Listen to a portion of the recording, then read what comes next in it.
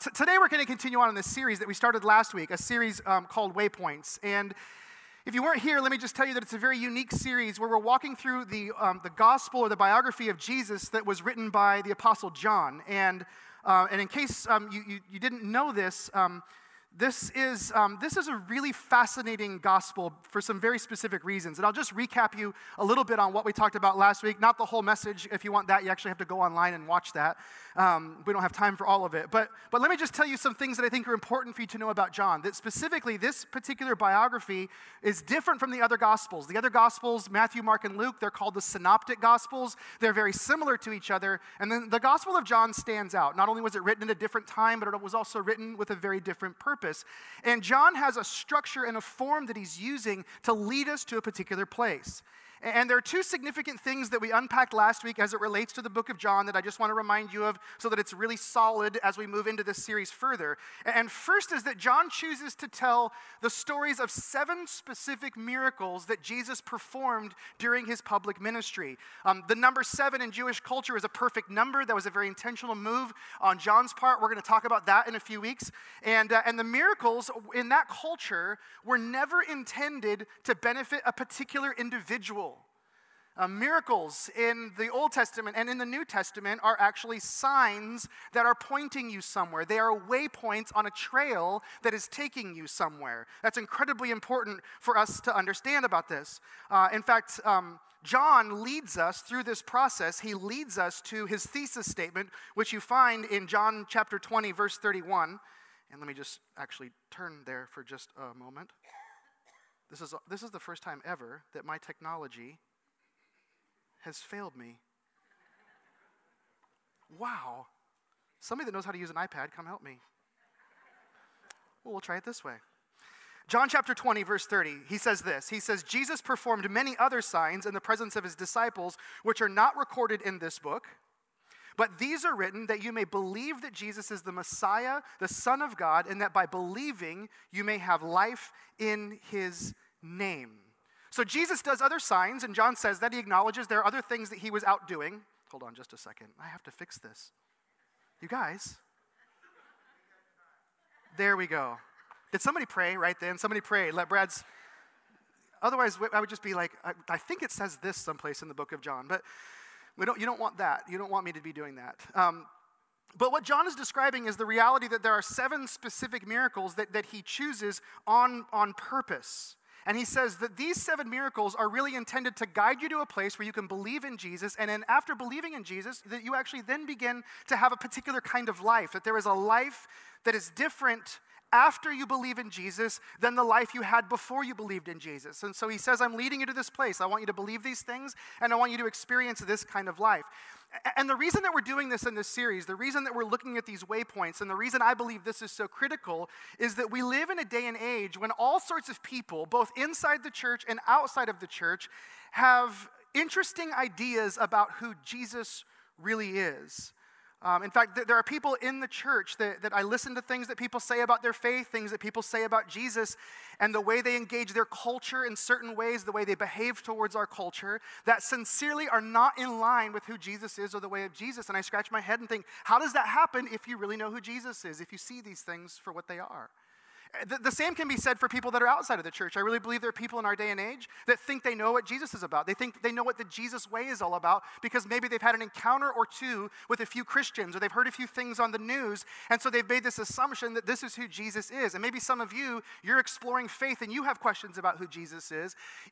Whether you're in the church, outside the church, exploring Jesus, no matter where you are on that spectrum, I think it's incredibly important for us today to say, well, what does Jesus actually say about Jesus? What does Jesus actually present himself as in the scriptures?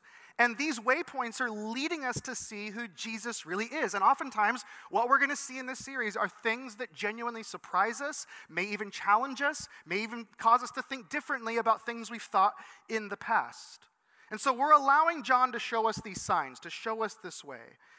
And what we saw last week, and in general terms, this is what we're going to see just about every single week, is that when Jesus performs these signs, there are three things that come from this. We get an understanding of who Jesus is not, we get an understanding of who Jesus is, and then we get an understanding of something that seems to have a practical influence on us. There's something about us that is revealed in these signs. So who Jesus isn't, who Jesus is, and then implications for us as we read these signs.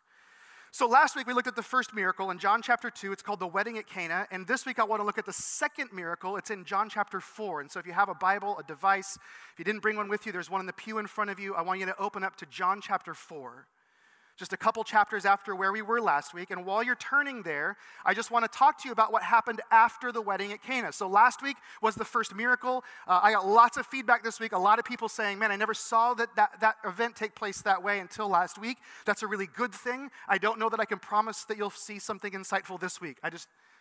I can't be insightful every week, just so you know. Once in a while, I happen to be insightful. But I want to just show you a few things that happened between that miracle and this miracle. John immediately records in his gospel, right after the wedding at Cana, John immediately records Jesus going to Jerusalem, and there's an event that's frequently called the cleansing of the temple that takes place next in John's biography. So Jesus shows himself to be sort of anti-religion in a sense. As if you were here last week, you know what I mean by that. And then he goes to the temple of the Jews, and there are money changers. There are people profiting from the worship system, and Jesus creates a whip, and he drives out the animals that were being sold for sacrifices. He flips over the tables of the money changers, casts everybody out, and makes these audacious claims about who he is and what this place is actually meant for. And so that's what takes place first. And if you didn't believe that he wasn't into religion, or religious systems in particular, after the wedding at Cana, John makes it very clear that the next thing, he seems to be blowing up our understanding of how we relate to God. Right after that, John tells the story of a Pharisee. His name is Nicodemus. And Nicodemus is starting to ask questions about who Jesus is. And so under the cover of night, Nicodemus comes to Jesus and he begins to ask him questions. He's saying, listen, some of us, we think we know who you really are. Can you explain some things to me? And so there's this beautiful conversation with Nicodemus in which there's this really famous verse that you might have heard of. It's John 3:16, where Jesus doesn't say this, John actually just stops and says that God sent his son not to condemn the world, but to give the world life, and that through him you may have life, that by believing in him. And so this in conversation with Nicodemus is so critical. He's saying, listen, there's a new kind of life, and he's explaining it to this Pharisee. Then after that, Jesus and his disciples go into the wilderness with John the Baptist, sort of an interesting interplay that takes place there. Jesus is baptizing people alongside of John the Baptist. Then they go to Samaria, and this is where it starts to get really interesting, and here's why. Jesus is a Jewish rabbi. It's really important for all of us to understand this, that we read about Jesus and we see him interacting with his culture. He's doing so from the posture of being a rabbi. And Samaria is basically a land of, or a people group who were related to the Jews, but they had some different religious preferences and they had some different religious practices. And because of those preferences and because of those practices, the Samaritans were actually rejected by the Jews. They were seen as less than. They were viewed as dogs or something filthy or dirty. They weren't as clean as the Jews were. So a Jewish rabbi, according to John, goes into Samaria. That's a very unusual behavior for a Jewish rabbi. But Jesus does what no other rabbi had done. And here he meets a woman at the well. Maybe you've heard the story of the woman at the well. That's the story that happens while he's in Samaria. And there's this amazing encounter, and all sorts of Samaritans believe Jesus. Literally it says, in John chapter 4, it says that because of what Jesus said, there were people that the Jews never respected, never accepted, and they were included in the Jesus way because they believed in him. That's what happens in Samaria. By the way, that's scandalous. It may not seem scandalous to us today. It was scandalous that John said in his biography of Jesus that here's Jesus in Samaria, and all sorts of people who the Jews didn't accept were believing in him. That is a scandalous statement. What do you mean? Jesus is including people that we never thought would be included in the Jesus way. So something is stirring, something is changing, something is being turned upside down because of the ministry of Jesus. And then Jesus makes the decision to go back to Galilee, and that brings us to this miracle that happens in John chapter 4, the second sign, the second waypoint that John calls out for us. And so I want to just begin walking through this. I'm going to explain it, and then we'll see the implications for ourselves as we get to the end of this. So we're going to start in verse 46 of John chapter 4. It says, "So he came again to Cana in Galilee." So he was in Samaria, and now he goes to Cana in Galilee, where he had made the water wine. And at Capernaum, there was an official whose son was ill. So Jesus comes to Cana, and it says that at Capernaum, which is around 15 miles from Cana, there's an official whose son is ill. Now, Capernaum, 15 miles away, that's about a half a day, if not more's walk for these individuals. And in this city, there's a man whose son is ill, and the text says that this man is an official. This, again, is a fascinating detail that is lost on us today unless we understand the cultural context. So right out of this scandal of Samaria, Jesus talking to this woman that he shouldn't have been talking to, leading these people that were less than into his way, he has this encounter with an official, and this too is scandalous. By offering this designation, what John is saying is that this man actually worked for Herod Antipas. He's an official working for Herod Antipas. Herod Antipas was sort of a puppet leader of the Roman Empire, and he and his officials were considered to be corrupt at the least and compromised completely by the Jewish community because they had turned their back on their Jewish brothers and sisters. So these are people that are not popular with the Jews in particular. They were rich, and they were rich because they'd taken advantage of their countrymen. They were rich because they worked for the king who was corrupt and working for the Roman government. And so this is who this individual is. The point is that the general public did not care for these officials. So when John says there was this man in Capernaum and he was an official, there's this immediate reaction that says, well, what is Jesus doing with this official? Why does he get to interact in this story? And this is where the story begins. We cannot miss the significance of this because it's revealing something about who Jesus is not. This official is showing us something about who Jesus isn't. Some of you have maybe heard me use the phrase, this idea of us digging wells and not building fences, that we dig wells and let people drink water. We don't build fences and keep people out. I want to explain where this comes from. There's a story surrounding cattle ranching, and particularly it's cattle ranching in Australia. And it addresses a dilemma that cattle ranchers have faced for centuries, whether it's in Australia or whether it's in America. And the question is this: how do you keep cows close to home? Maybe you've heard the phrase, until the cows come home, right? It seems to indicate something about bovine behavior, right? That there's this general tendency for cows to stay out partying with their friends long after the streetlights have come on, right? So there's this dilemma. And in Australia, cattle ranchers were facing this, and they had an interesting choice. How do we keep our cattle close to home? They could do as American cattle ranchers had done broadly. The American cattle ranchers had made the decision to fence their land. We could build fences, and we can take all of this time and all of this energy, and we can pen them in, and we can spend all of our resources making a perimeter around our land. Or they decided we could dig deep wells and allow clean water to spring forward in the middle of our land, and the cows won't wander far from this. The idea was if we give good, clean water, the cattle won't wander too far. And it worked. Many Australian cattle ranchers, that's the way they lead their ranches. They provide fresh, clean water, and you don't have to fence the land. That beautiful reality illustrates the way that Jesus operated during his ministry, and it actually confronts the way that many people think about Jesus and his church. Jesus wasn't about building fences and saying, you're in, you're out, you're in, you're out. Jesus just said, I'm going to dig a well here, and I'm going to let you come drink. And I'm going to let you experience living water, and we're going to work out those details later. That's what he did. Jesus entered a culture that was littered with fences. He entered a world that had been divided with barriers. And so there was this group, and there was that group, and these people, and those people, and they were bigger, and they were less than. All these different ideas. These people were in, those people were out. And that thinking was pervasive. It was everywhere in the culture. And everyone participated in fencing, if you will. But Then you have John presenting Jesus as a rabbi who wanders into the Samaritan land. And then in the next scene, there seems to be an interaction that's about to take place with an official, someone that works for Herod Antipas. And fairly quickly, you begin to see that Jesus is not concerned with building fences. He's digging deep wells of living water, and he's letting people drink. By the way, that doesn't just inform us about who Jesus is, it tells us what his church should be like. Amen? Less concerned with building fences and more concerned with digging wells. So we're seeing what Jesus isn't all about. But then that continues into what happens next. So let's keep reading. Verse 47.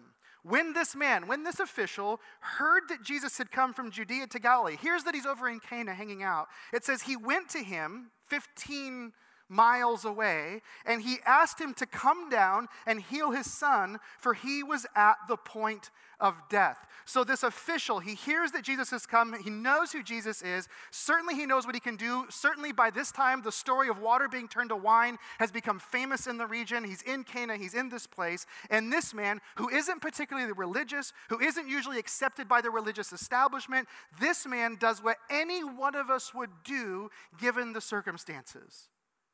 He makes the walk from Capernaum to Cana because his son is at the point of death.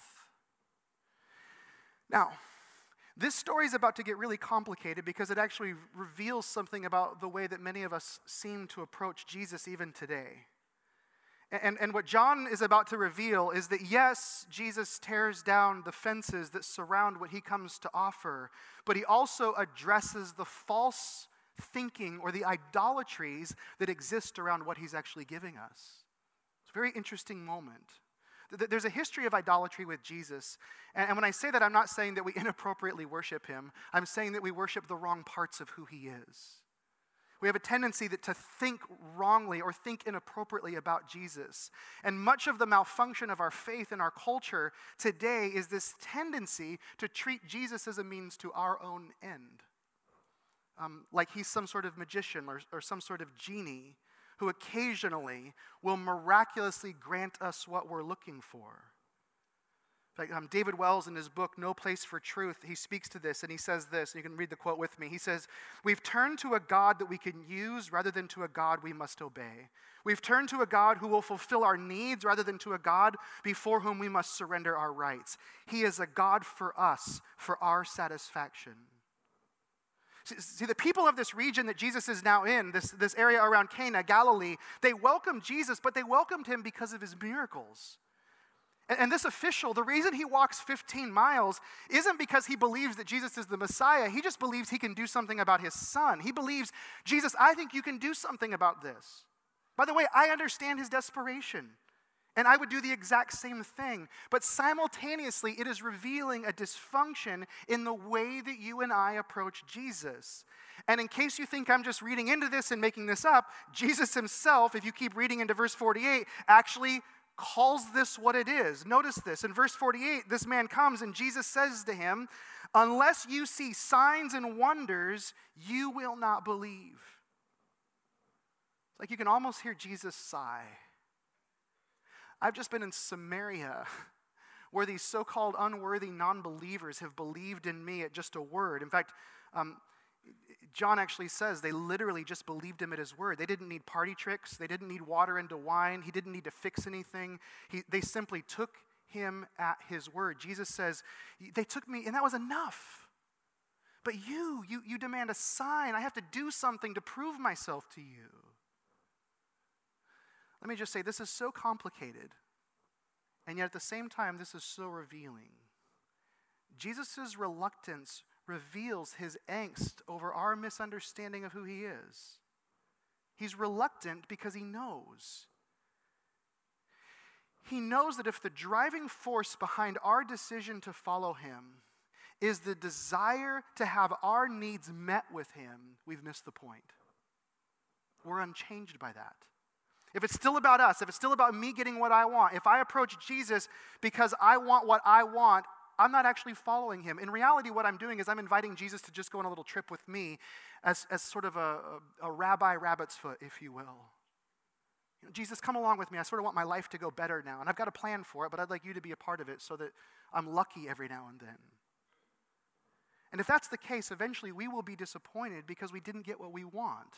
And we'll either abandon our faith and say, well, that whole Jesus thing doesn't work, or we'll just sort of push Jesus to arm's length because we know better. We'll just sort of push Jesus to arm's length and we'll say, well, I'm going to continue to keep control of my life and not really involve him in the details of what's going on. So Jesus looks at this man, and actually he speaks to the entire crowd when he says this, by the way. He's not just singling this individual out. He says, you demand a sign. You demand a sign in order to believe. I got to do something to impress you. And then at the same moment, Jesus sees who's standing in front of him. And by the way, this is why I think this particular sign is so complicated and beautiful at the same time, and why you can't put Jesus in a nice little package and tie him up with a bow and say, this is who Jesus is. Because in the middle of him saying, you guys demand a sign, and I'm so frustrated with you, there's also this man, and he has a son, and his son is ill, and he's walked 15 miles. And he hears Jesus say this, and then verse 49, he says to Jesus, Sir, come down before my child dies. So Jesus says, you guys all demand a sign. But this guy's standing there and he says, would you please come before my child dies? Any parent who has ever been in this place knows exactly how this man feels. Someday I'll share the entire story with you, but about 10 years ago, Sherry and I were told by doctors that we had to say goodbye to our oldest daughter. And it was one of the darkest few days of my life. Now, miraculously, she lived, and someday I'll tell that story. But let me tell you that there is no greater desperation that a father can have or feel than the desperation of sitting at the foot of your child's hospital bed and literally saying goodbye. This man has a son, and his son is sick. And even though the crowd has come for all the wrong reasons, we read this in verse 50. Jesus said to him, go, your son will live. And then it says, the man believed the word that Jesus spoke to him, and he went on his way. This, by the way, this is such a powerful moment. And maybe you read this and you go, well, Jesus is being really insensitive. Like the man said, Jesus, come to my house with me. And Jesus goes, no, I'm not going to bother myself with going. Just go. It's done. Maybe that's how you read this. Is Jesus brushing the man off? Is he downplaying the illness? It's really not that big of a deal. He's going to get better. Is he being impatient?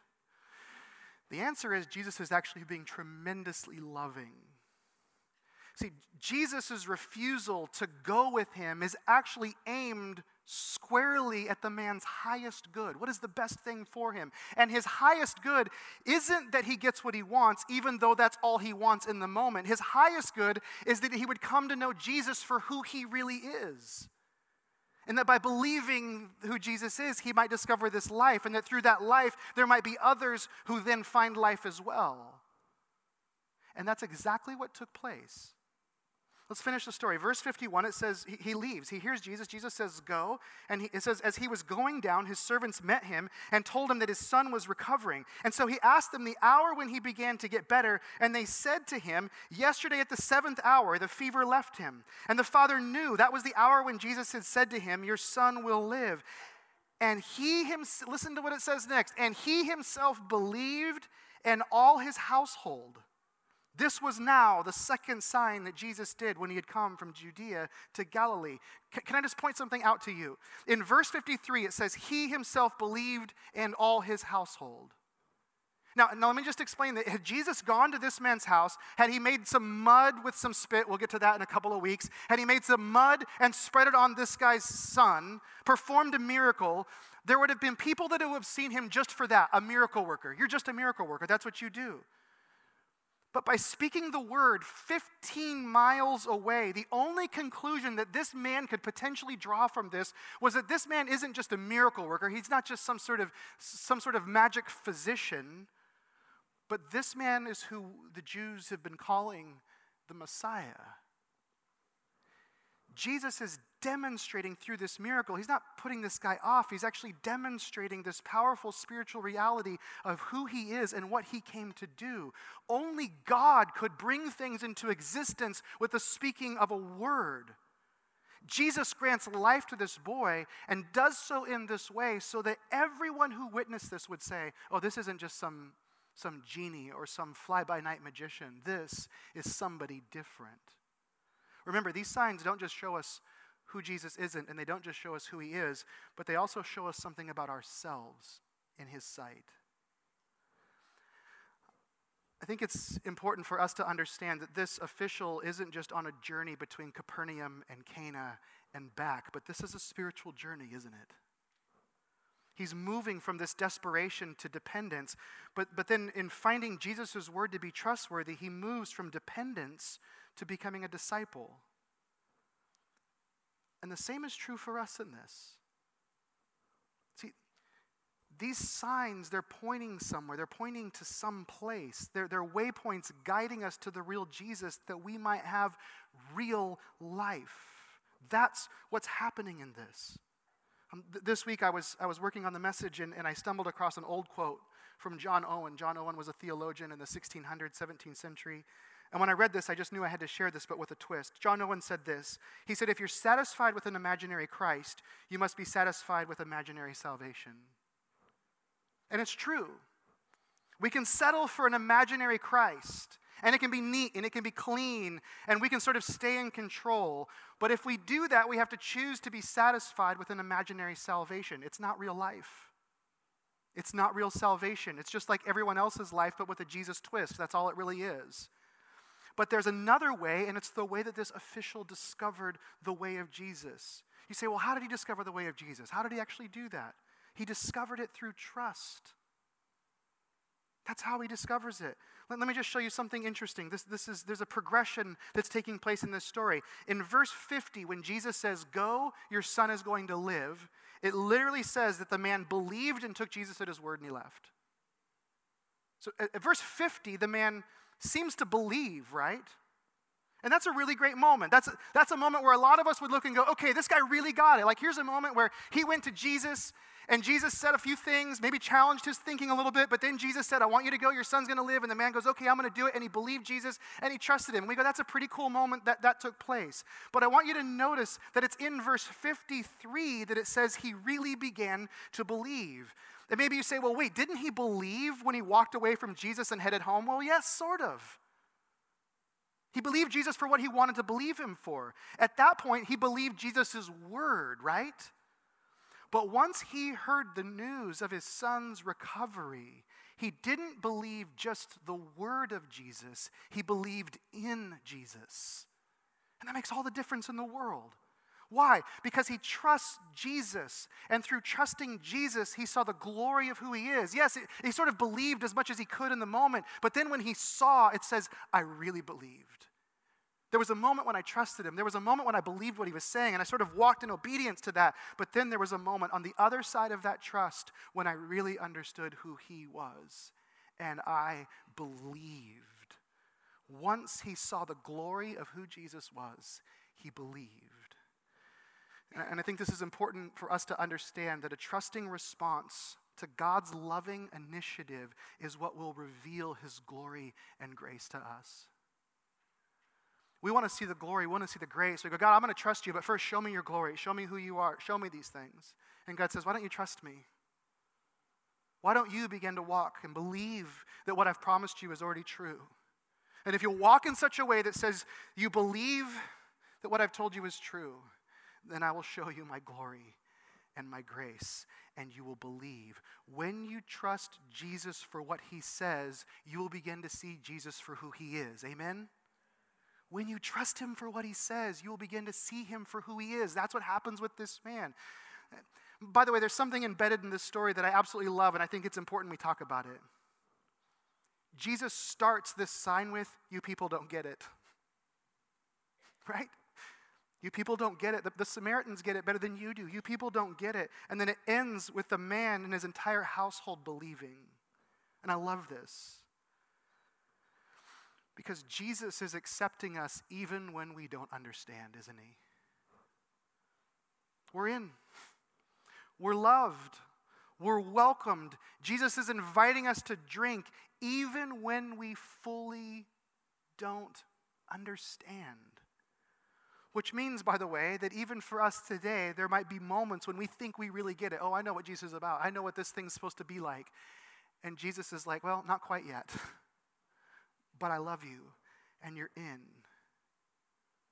So the question rises out of this sign. What John is asking us, he's saying, are you looking at Jesus as a means to an end, or is he an end in himself? Are you following Jesus to get what you want, or are you following Jesus so that he can do in you what he wants to do in you? Are you following an imaginary Christ who will fix your problems, or are you following the Savior of the world? Have you taken him at his word and begin to trust him? That's what he's asking. Would you pray with me? In fact, would you stand with me as we pray?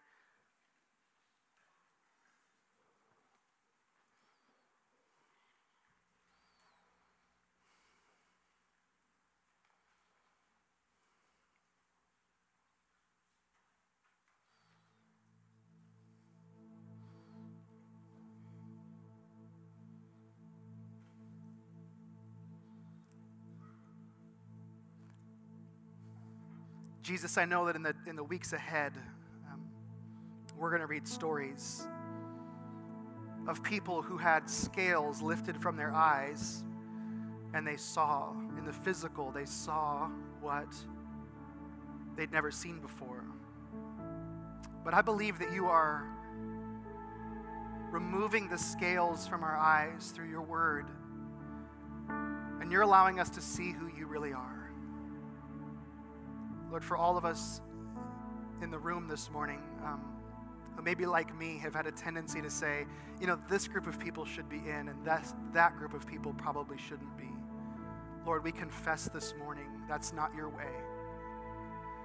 Samaritan, official working for Herod, physically wounded, religious and distraught.